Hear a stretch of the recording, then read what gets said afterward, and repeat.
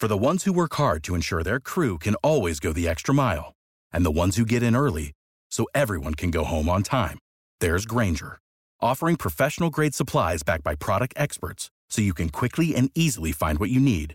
Plus, you can count on access to a committed team ready to go the extra mile for you. Call, click Grainger.com, or just stop by. Grainger, for the ones who get it done.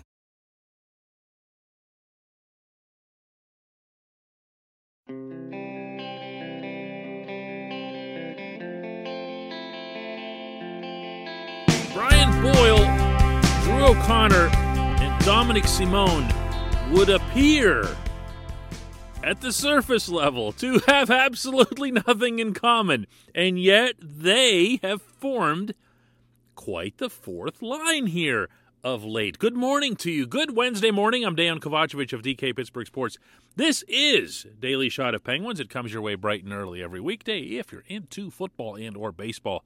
I also offer up daily shots of Steelers and Pirates where you found this. The Penguins took care of business by taking down the Canadiens 5-2 last night at PPG Paints Arena.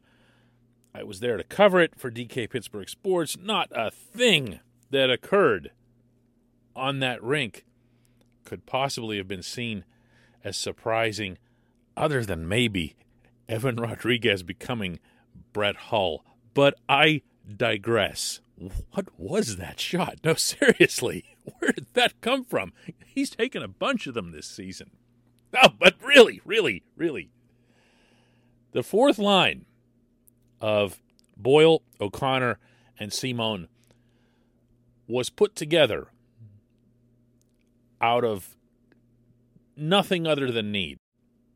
And to prove that, I only need to point out that at yesterday's optional morning skate, Evgeny Malkin was skating around with Jake Gensel and Brian Rust. That's a pretty good line if those guys are healthy, and you'd better believe all three of them would be playing in some form.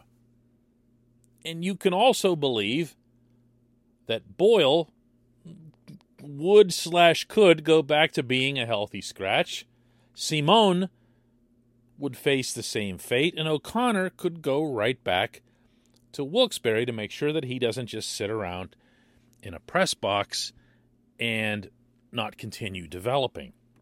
However, when you give players an opportunity and they seize it, it behooves everyone to keep an open mind about where things go from there. I asked Mike Sullivan, who obviously was the one who put the line together, after this game, what he saw in these guys who, again, are really pretty different. Well, I think they're all pretty good players in their own right. They just bring a little something different to the table. You know, Brian is I think a veteran presence. He really knows how to play the game. He's a cerebral player. He's good positionally, and he's got a long reach and a long wingspan, and he's hard to play against, given his size and his stature. I think Drew O'Connor brings a ton of speed and power to that line. He's in on pucks in the offensive zone, and he has a little bit of finish to his game. He can really shoot the puck, and I think Dominic's a guy that is pretty hard on pucks as well, that has some playmaking ability. So, and they're all fairly reliable defensively, and so where we're able to utilize them in different situations, it gives me the opportunity to try to utilize the bench a little bit so that we can manage workloads, and so I think that's going to be an important aspect of our ability to sustain performance moving forward, is just our ability to utilize the bench, and I think those guys give us that opportunity. That's pretty encouraging, you know, when you hear the coach acknowledge what the value is, not just of the production that the fourth line brings, but seeing it purely from a coach's perspective, that it allows him and his staff to do different things in terms of how they manage other forwards' ice time and other forwards' responsibilities. That's a pretty big deal in an 82-game season, and it's an enormous deal when you're missing the kind of players the Penguins continue to be missing.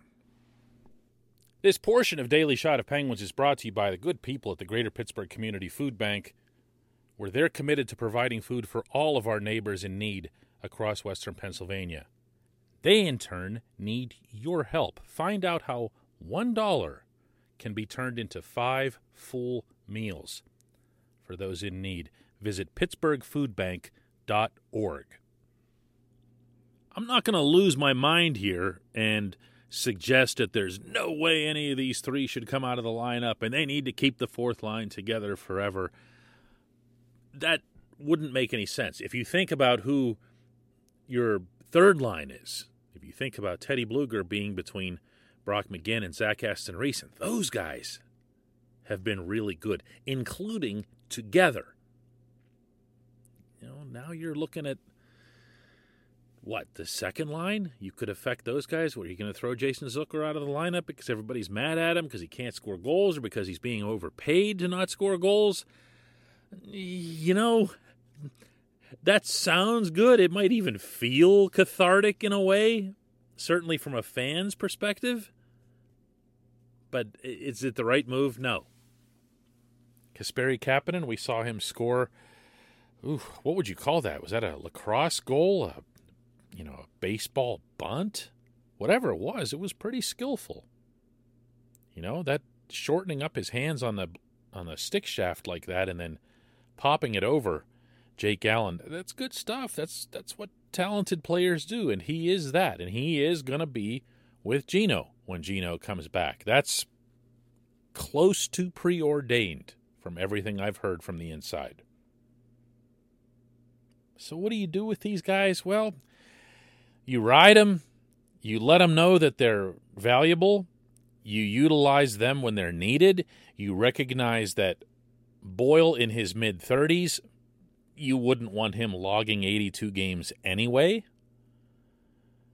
And O'Connor, being as young as he is, you'd want him to make sure that he's still scoring goals and getting power play time and so forth in the AHL. So there's a way to wriggle out of the situation.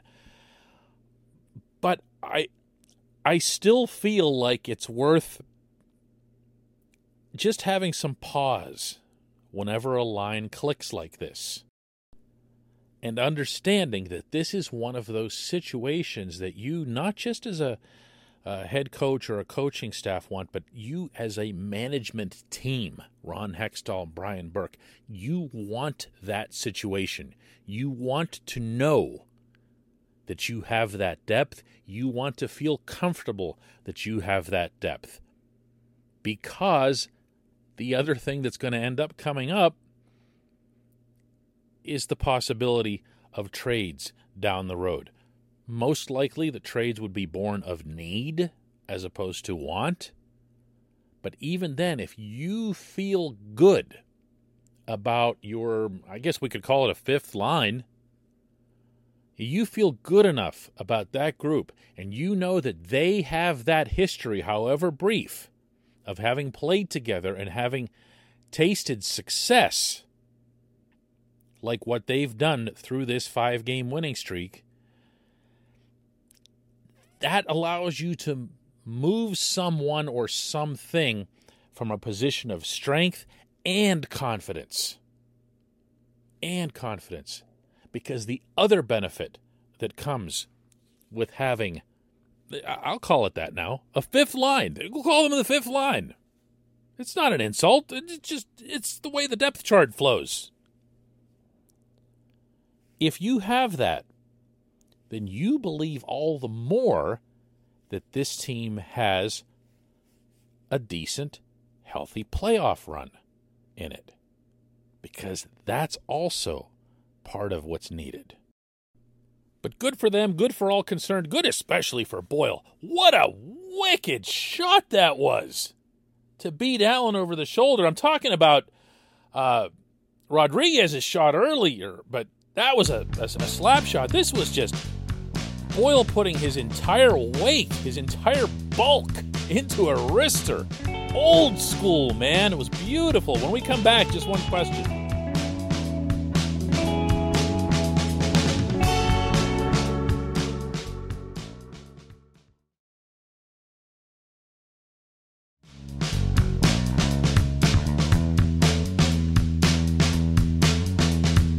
Welcome back. It's time for Just One Question. That's brought to you always on this program by Fubo TV. The monthly cost of cable is over $200.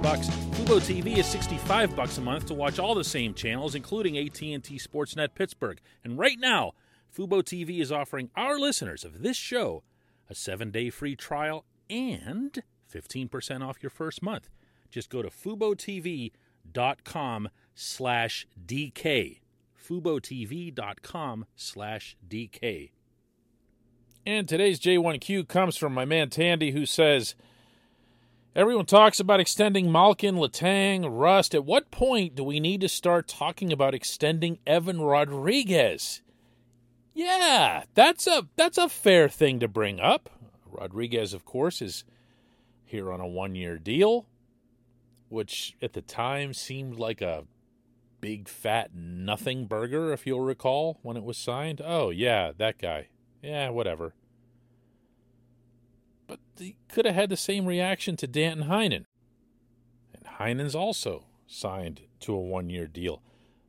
Both of these guys are in the process of kind of pricing themselves out of here when you consider how close the Penguins always are to the salary cap and the fact that the cap isn't moving. Cap's not going to budge. Not for a while.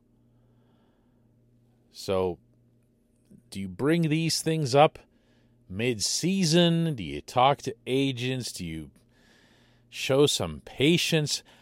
My feeling as to what will happen is that Hextall and Burke will wait it out, see how everything unfolds, and in watching how both of them are performing. I didn't mean to throw Heinen on top of your question here, but they're really in a similar bracket here between Rodriguez and Heinen. If you like what you're seeing, then why would you alter the script by approaching one or the other with a money matter? If even in the deepest recesses of their subconscious, they're performing this way in part because they really want to prove something and make some serious money in this league, you don't really want to take that away.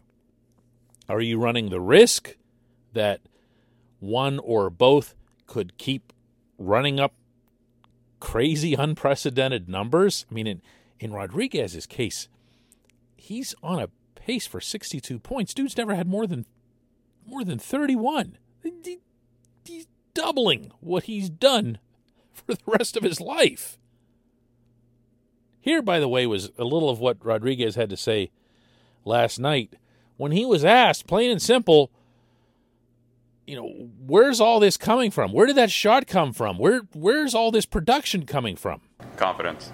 I've said it time and time again. It's just opportunity and confidence. I think I got off to a pretty good start early in the year. I got a lot of opportunity to play, and playing center gave me a lot of puck touches. And I think the more plays you make, the more confident you get. And I'm just trusting my ability, and I'm just day in and day out trying to continue to get better and continue to produce and help this team win. This is a good hockey player. The Penguins got themselves a good hockey player. Two of them. I can throw Brock McGinn into that too. They got themselves some really smart, affordable players who have really taken steps up. That's a big, big separator for this team right now when you look at not just the 5-game winning streak, but also the fact that the Penguins are 10-2-1 since the third week of November, and that's matching the best record in the league in that span. A lot of that's coming from these guys, but you got to be really careful about jumping the gun with extensions or all of a sudden decisions that were really smart can be made to become really stupid in a heartbeat. So I've said what I think will happen. What I think should happen is pretty much the same.